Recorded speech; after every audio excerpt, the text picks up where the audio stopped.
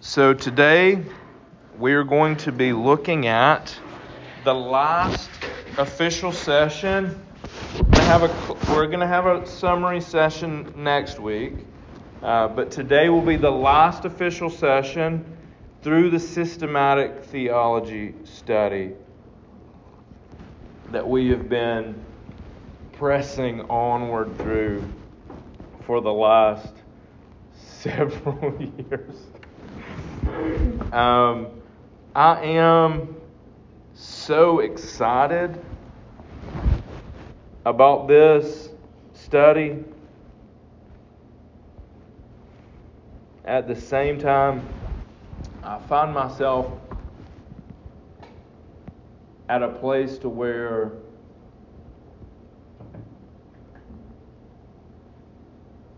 it almost feels like too daunting of a task to even attempt.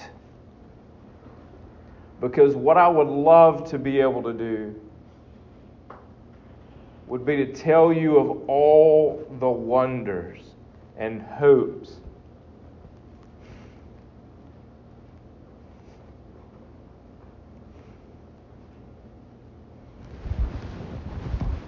that we will see with our eyes when we look at Him face to face.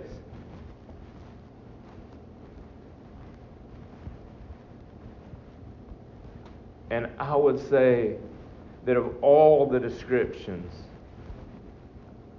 that a man has attempted to give for what we will see there, they have failed to describe the majesties, the beauties, the glory in any way that would come close. The best that we can offer would be a dimly lit picture of what that day will truly be like.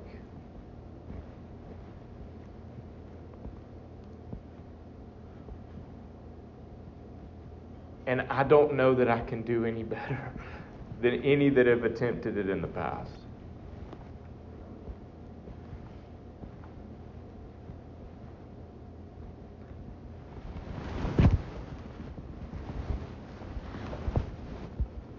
And sometimes I find that to be a little problematic.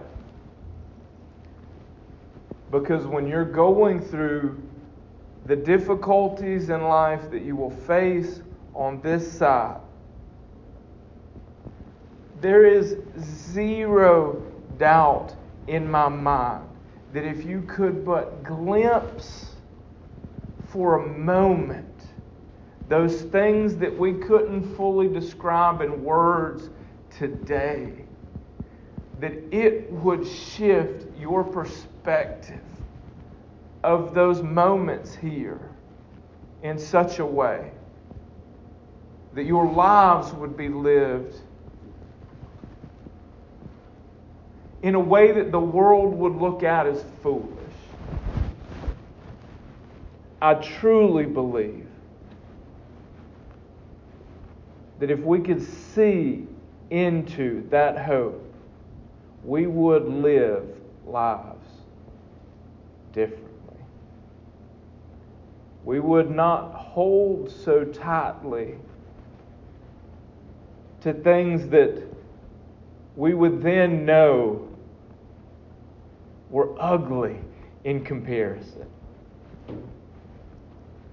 That were so much lesser that they were not worth comparing to those things that we had seen. So let's start with this. I'm going to give you a kind of straightforward definition of what is heaven. And then we're going to look at a couple of places in Scripture where we can see some kind of details that are truths about heaven. And then we're going to wrap up today's session with some considerations. I want us to consider some things. All right? So what is heaven? Heaven is a place where God most fully makes known His presence to bless. All right? I'm going to say that again because through this study we have seen that God is present in all places at all times fully and completely. He is omnipresent. Right? So He is here with us today. So we can't simply say that heaven is the place where God is, because He's here fully and completely today. But in heaven, God chooses to display Himself to us in a way that is unique.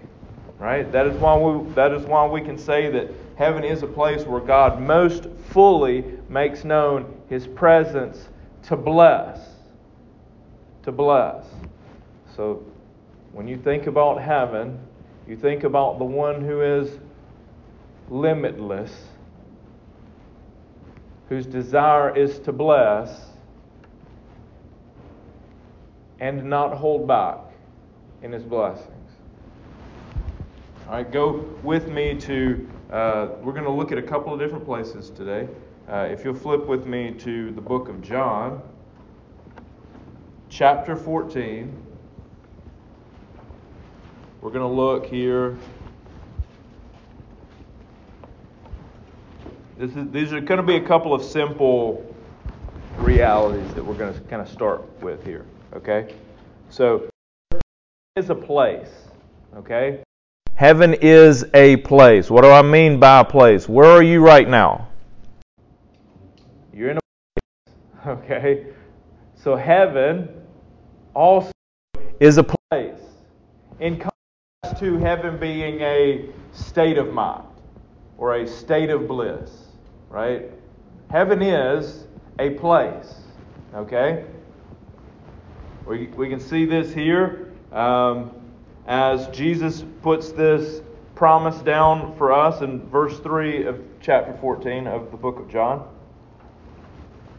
And if I go and prepare a what? I will come again and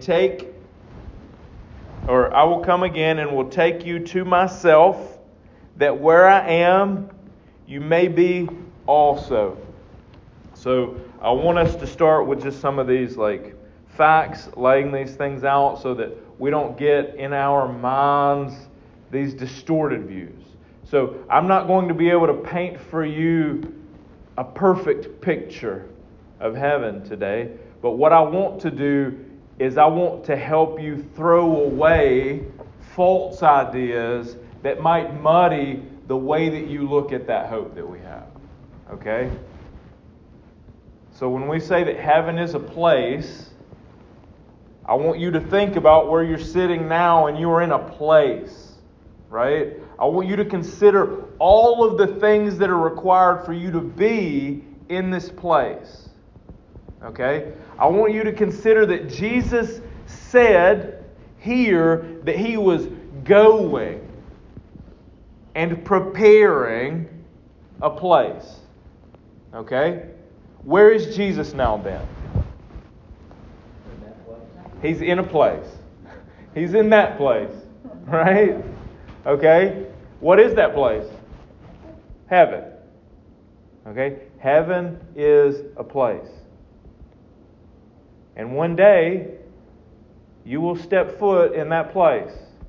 Okay? Because as we see in Acts, as Jesus ascends into heaven and the angels are like, go do what He told you to do. Quit gazing up into the sky. He's going to come again in the same way that He left to go to that place, right? He's going to come again and He's going to take us to be with Him. And we're going to be with Him not as disembodied spirits, not as a state of consciousness, not as name your false idea about what heaven would be, but we are going to be with Him in a place. We're going to be with Him in a place. Heaven is a place.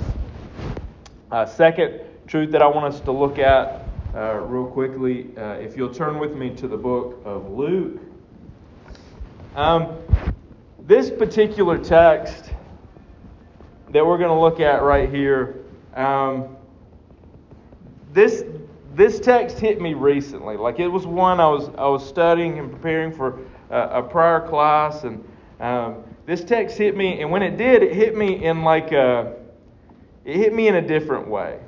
Okay, so the next point that I want us to look at, we're going to be looking at the fact that we have resurrected bodies. Okay, and if y'all have heard me teach anything about the resurrection, and you all have, then I've beat that dead horse to death. And then I've stood it up and beat that horse again until it fell over. Y'all could probably go to the post-resurrection Jesus passages and say exactly the thing that I would say about those things, right? The utter amazement, the fact that he eats fish, that he hangs out, that they recognize him. Y'all have heard all those things, right? It still blows my mind. It still blows my mind. And now it's become one of those things that I've started seeing in other places when I read in the text. And this is one of those other places. Okay, so this is specific towards this hope of a resurrection body. So we're going to be in Luke chapter 22.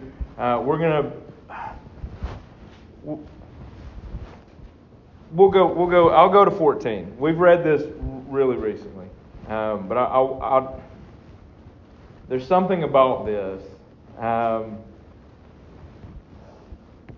There's something about this text that as of late,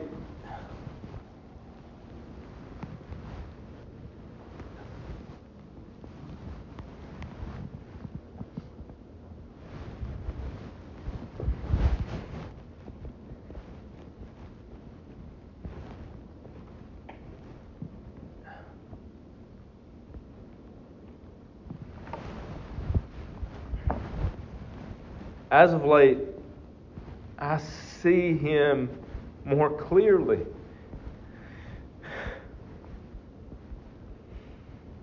In this text than I've seen him in the past when looking at this text. And there's something about this that seems so welcoming and hopeful. There's a promise that he makes here. I'm going to start back in 14. I was just going to read 18, but I'm going to start back in 14.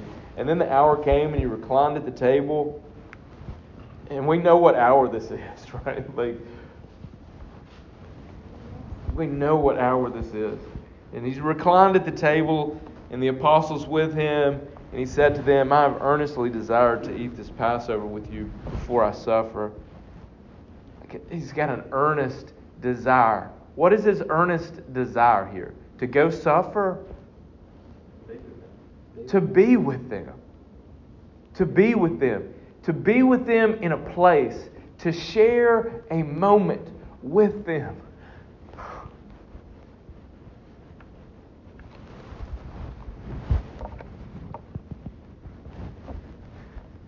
Let it not pass us by that the one who in that moment was holding all things together, who today holds all things together, desired to have a moment with his friends,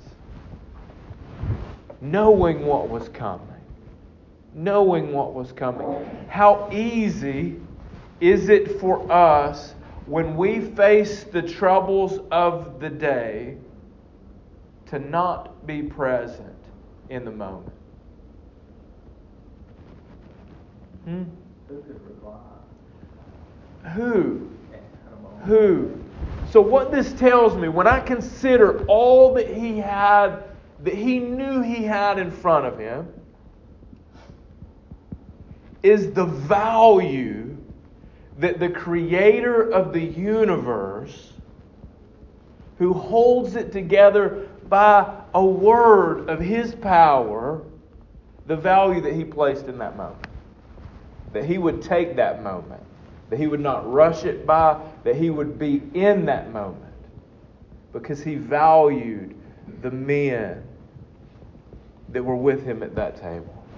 He valued those at the table with Him. I have earnestly desired to eat this Passover with you before I suffer. For I tell you, I will not eat it until it is fulfilled in the kingdom. In verse 17, He took a cup and then He gave thanks. He said, "Take this and divide it among yourselves." Verse 18, "For I tell you, from now on, I will not drink of the fruit of the vine until the kingdom of God comes." I have earnestly desired to eat this Passover with you before I suffer. For I tell you, I will not eat it until it is fulfilled in the kingdom of God. And He took a cup, and when He had given thanks, He said, "Take this and divide it among yourselves. For I tell you that from now on I will not drink of the fruit of the vine until the kingdom of God comes." Jesus, earnestly desiring to be with them in this moment. Not looking forward to the trials that were a short moment away, but being present in this moment, leaves for them a great promise, a great hope. Okay? I could imagine moments in the future after this, after He is ascended and raised, where they're having these meals together. Or perhaps they're having them apart because the work that has been tasked to them to usher in His kingdom to those who had not heard the word yet.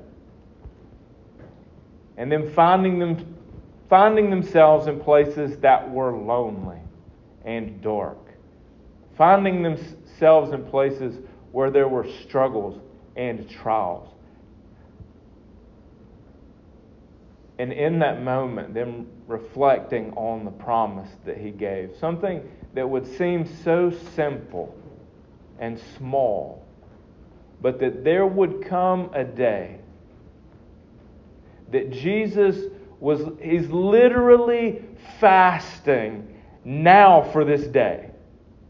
Like He is withholding from this fruit of the vine until He sees His boys again in heaven. Like there's something about that. There's something about this. And here's the thing that you must consider when you consider this. This is not a promise for them alone. This is a promise for us. Right? This is a promise for you. This is a promise for me. That there will be a place that we will be raised in bodies that can sit and eat. And that Jesus will break fast in this regard. Like you will be there the moment that He fulfills this promise. That the Savior raised, looking out as He has redeemed for Himself a people from every tribe, every nation, every tongue. I can picture Him moving through the crowd. I can picture you and I there with Him as He looks over His prized possession, as He tours the nations.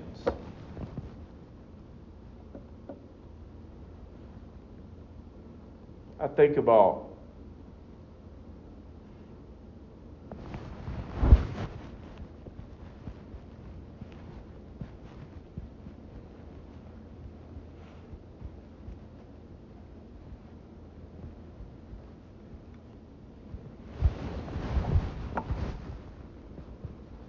I think about those that have gone before us who we dearly love,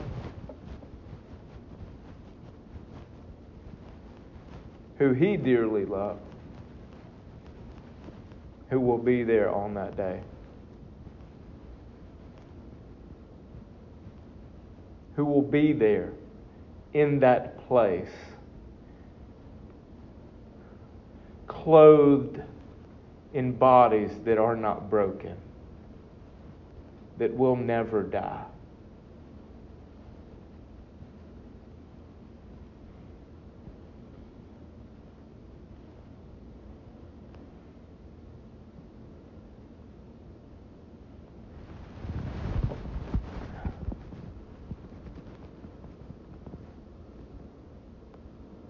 Truly, in Jesus, there are no forever goodbyes.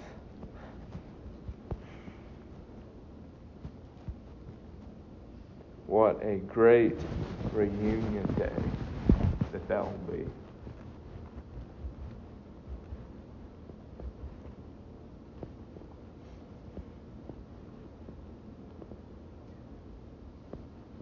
Do you think that He will desire any less earnestly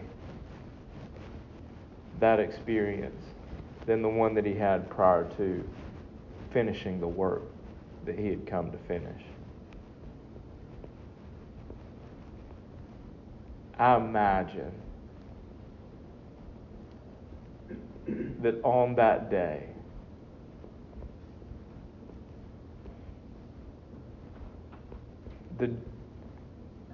the joys unspeakable,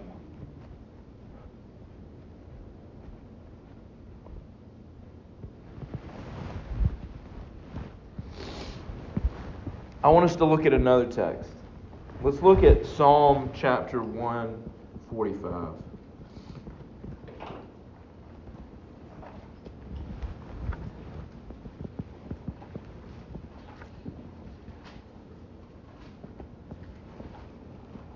I want us to consider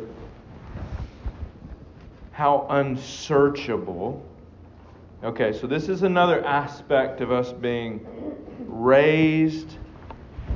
And this is a safeguard that I want us to place here. I don't want us to think, when we think about eternity, that we will somehow have ourselves become omniscient, all-knowing. We will know truth clearly, but we will still be finite creatures.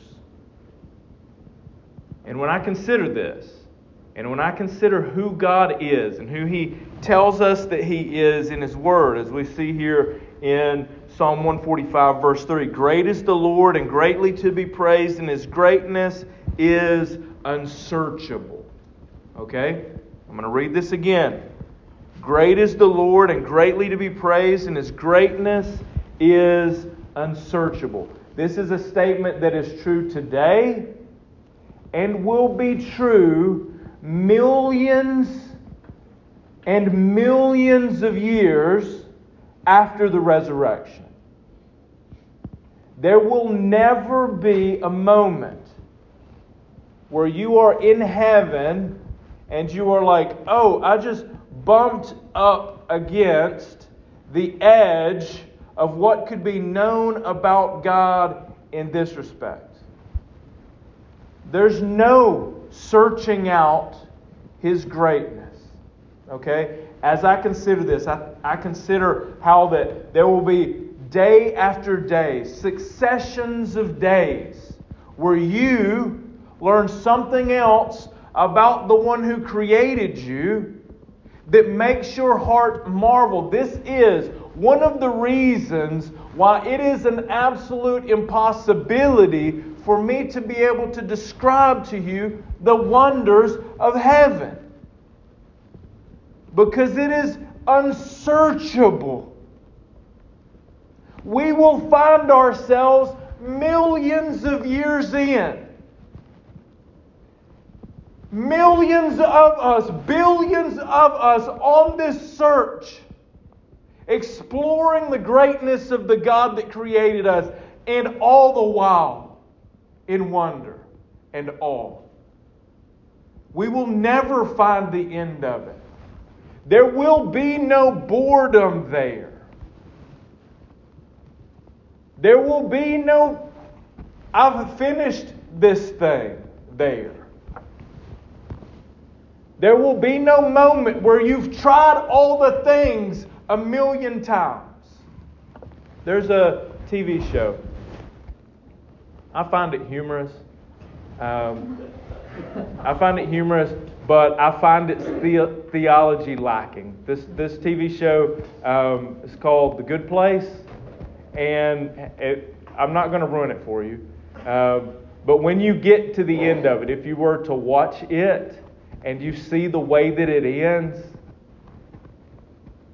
any good Christian that knows that the God that we serve is unsearchable would call foul on the end. You did not exhaust the greatness of what He has in store. Could not exhaust the greatness. All right. Now let's move to Romans 8. We're going to look at renewed creation.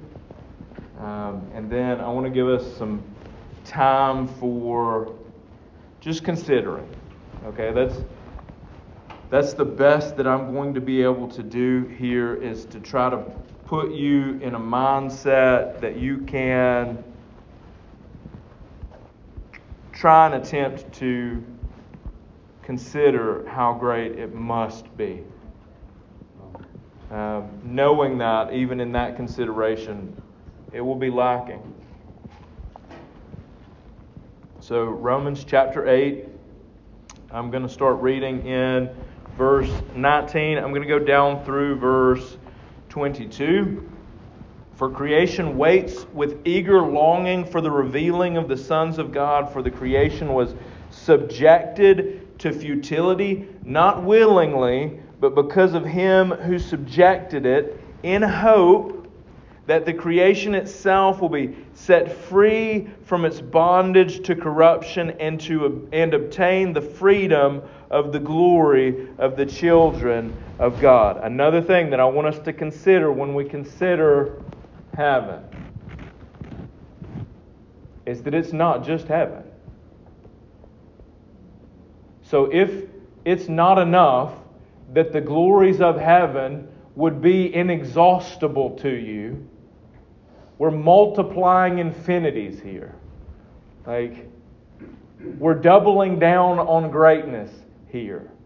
Because if you go to Genesis and you see that He said it was good, it was good, it was very good, then it was good, it was good, it was very good. And heaven is not a ditching. It's a restoring. It's a renewing. It's a bringing back what was good. So if your view of heaven does not include earth, then it's wrong. Then it's wrong. If your view of heaven doesn't include earth and the wonders of this seemingly endless universe, then it's wrong. Then it's wrong. When He restores and renews, and when He joins heaven and earth in a way that we cannot imagine, for me to say that it will be limitless doesn't do justice. It doesn't do justice. Right? Scripture tells us that the beauties that you perceive now, right?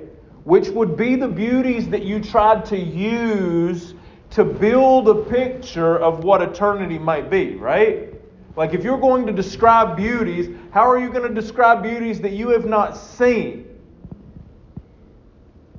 And yet, the beauties that you have seen, the bucket list items that you have checked off, find themselves today in subjection.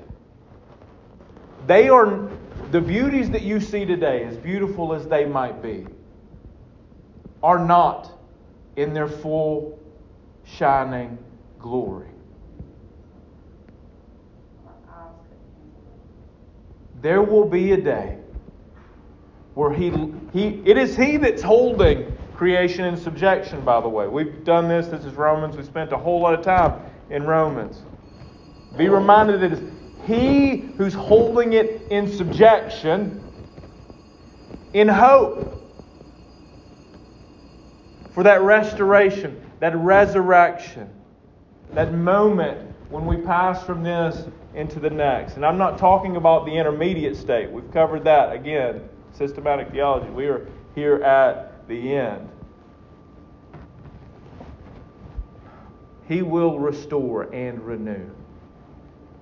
And what we will see will be so far beyond what we could have ever imagined that if we could but get a glimpse now, it would change the way that we live our lives every single day. I don't think for a moment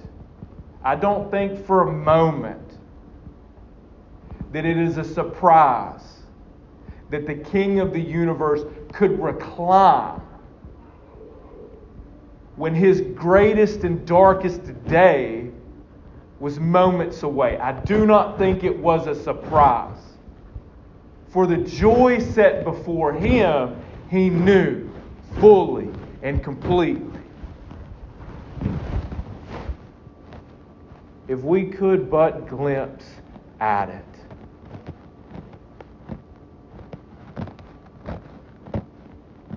You would not want to come back. This is also why I think that every one of those I was in heaven for a certain amount of time is hogwash. Okay? Because if you were, you would be dramatically different. You would either be living trying to get there, or so utterly depressed because you had seen beauties that everything else failed to meet in comparison, that it would just be like utter foolishness. Yes, exactly. You'd be looking to get back. Not here. You'd be looking to get back there. All right. We've got a few minutes left, and I want us to consider. And this is the text that I go to every single time. Again, this is not a new one. It's just right above where we are now. Verse 18 of Romans chapter 8. This is the text that I go to every time that I want to consider what that must be like. Right? God is wise, correct? We've learned this in systematic theology. God is all-powerful. He's all-knowing. He knows the best route from beginning to end. And yet we look around and we oftentimes find ourselves doing what? Questioning whether or not that's the case. Why do we question it? Why do we question it?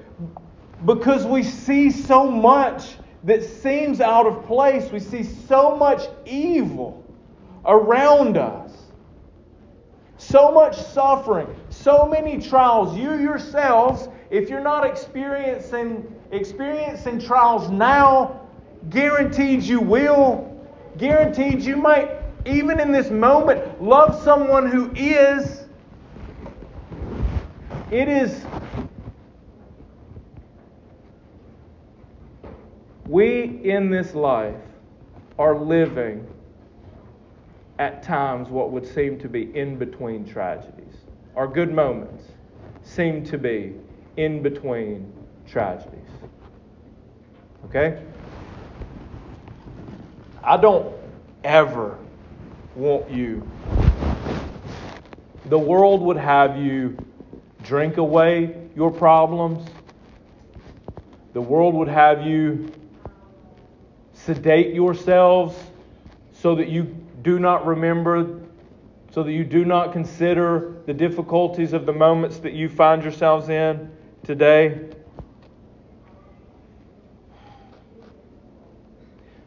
That's not what I want. That's not what I want for myself. And that's hard to say. That's not what I want for you. Okay? What I would say to you is that when you find yourselves buried under a mountain of struggles, when you find yourself so deep down in the darkness of that well that seems limitless, that seems like the clouds will not raise, I want you instead to consider those moments. Consider those moments. And consider that God's Word is true. Again, we're here at the end of systematic theology. We started with the Word. His Word is true and infallible. It shapes us. We don't shape it. So when you find yourself there, in the depths of darkness, consider. He says, "For I consider that the sufferings of this present time are not worth comparing with the glory that is to be revealed to us." And as I consider this, as I consider my own good days and bad days, as I consider that mountaintops of life and the tragedies of life, as I consider the moment in life where God by His sovereign hand had me in this very text because He knew the tragedies that were coming for us, as I consider this, it helps me, because the dark days do not get the final word over us. The truth of God's Word does. And what God's Word says to us is, consider this. If you find yourself there, consider it. Consider it. Because for you, believer, without question, I don't care what your mind or your heart tells you, there will be a moment in your future, this side or the next, where you see the truth of this text crystal clear. Crystal clear. You will find yourself saying, "For I consider that the sufferings of this present time or that past time are not worth comparing with the glory that is to be revealed to me," or in that moment has been revealed to us. In that moment, it is not as though you will have to forget this life. Right? That's what many of our views of heaven involve, that. Right?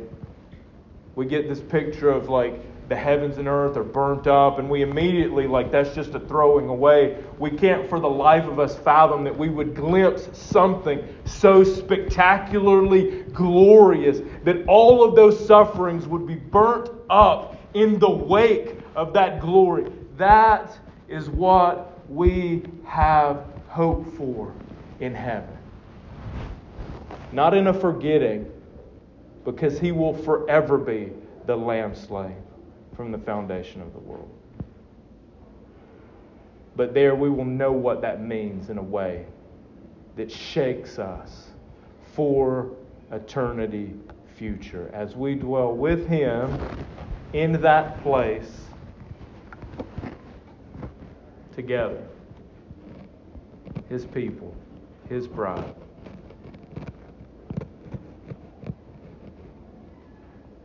Days without end. Days without end.